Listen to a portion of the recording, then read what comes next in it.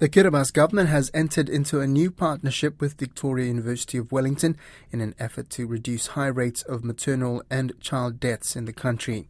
This week, the Micronesian nation's health ministry and the New Zealand University signed a historic MOU that will allow them to collaborate over the next 5 years to implement a project in midwifery and nursing practice. Kiribati Health Minister Sinte Isintiang believes this agreement will lead to amazing opportunities for the Kiribati people. RNZ Pacific's Kelvin Anthony attended the signing ceremony and filed this report. With a chain of islands dispersed across a vast area of the Pacific Ocean and limited resources, Kiribati has some of the poorest health indicators in the region. Its health minister Sinte Isintiang is all too aware of the magnitude of the problems and says Kiribati cannot address its health issues on its own. The signing of this MOU between our two institutions today symbolizes a partnership which we believe will lead to wonderful and amazing possibilities. Though we don't have much to offer apart from the research opportunities, I am sure that Victoria University of Wellington will be a proud partner in the quest to improve the health of the people in the Pacific region. In particular, reducing maternal and child mortality rates in Kiribati. Kiribati has the second highest maternal mortality rate in the Pacific, with 92 deaths in 100,000 live births, and its child mortality rates are also 10 times higher than New Zealand's. The island nation also has the highest under 5 or infant mortality rate in the Pacific, with around 50 deaths per 1,000 live births, which again is also almost 10 times Aotearoa's rates. These large differences in statistics clearly shows that there is a lot to offer between our two organizations, and the opportunities exist to learn from each other through research, through training, and sharing of good practices.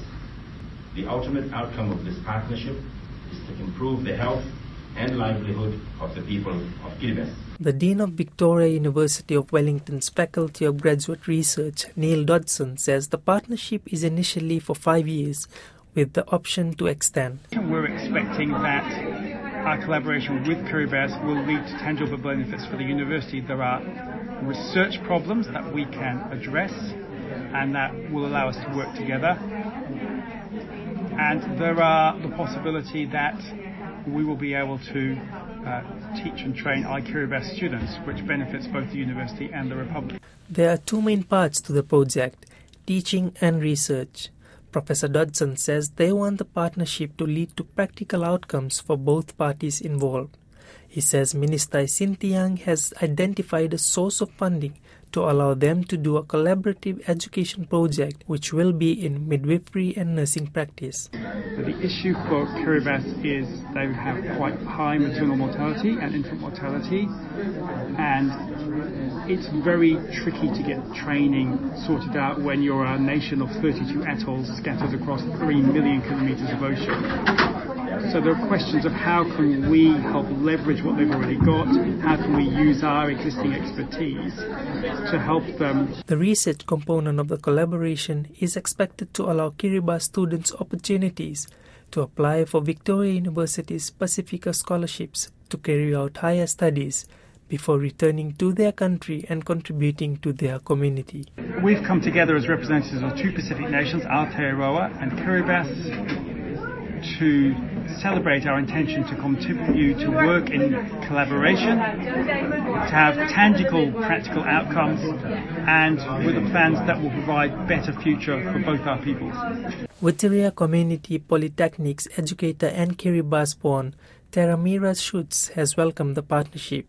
Dr. Schutz, who has spent the past 3 decades in the health sector in Kiribati and New Zealand, says it is a great opportunity for her people. She says the statistic highlights the scale of the health problem and such a collaboration is absolutely necessary. But she says it is important to train local nurses on the islands so that they do not lose them through labour schemes overseas. So in-country training will be, to me, it will be the best option for our nurses, because that's where they're going to practice, that's where they're going to look after the actual service they're going to provide to our actual people. It's really good to have this collaboration, because we want our nurses to be upgraded. We want our nurses to know how to use, the new technology and to practice best practice that are evidence-based.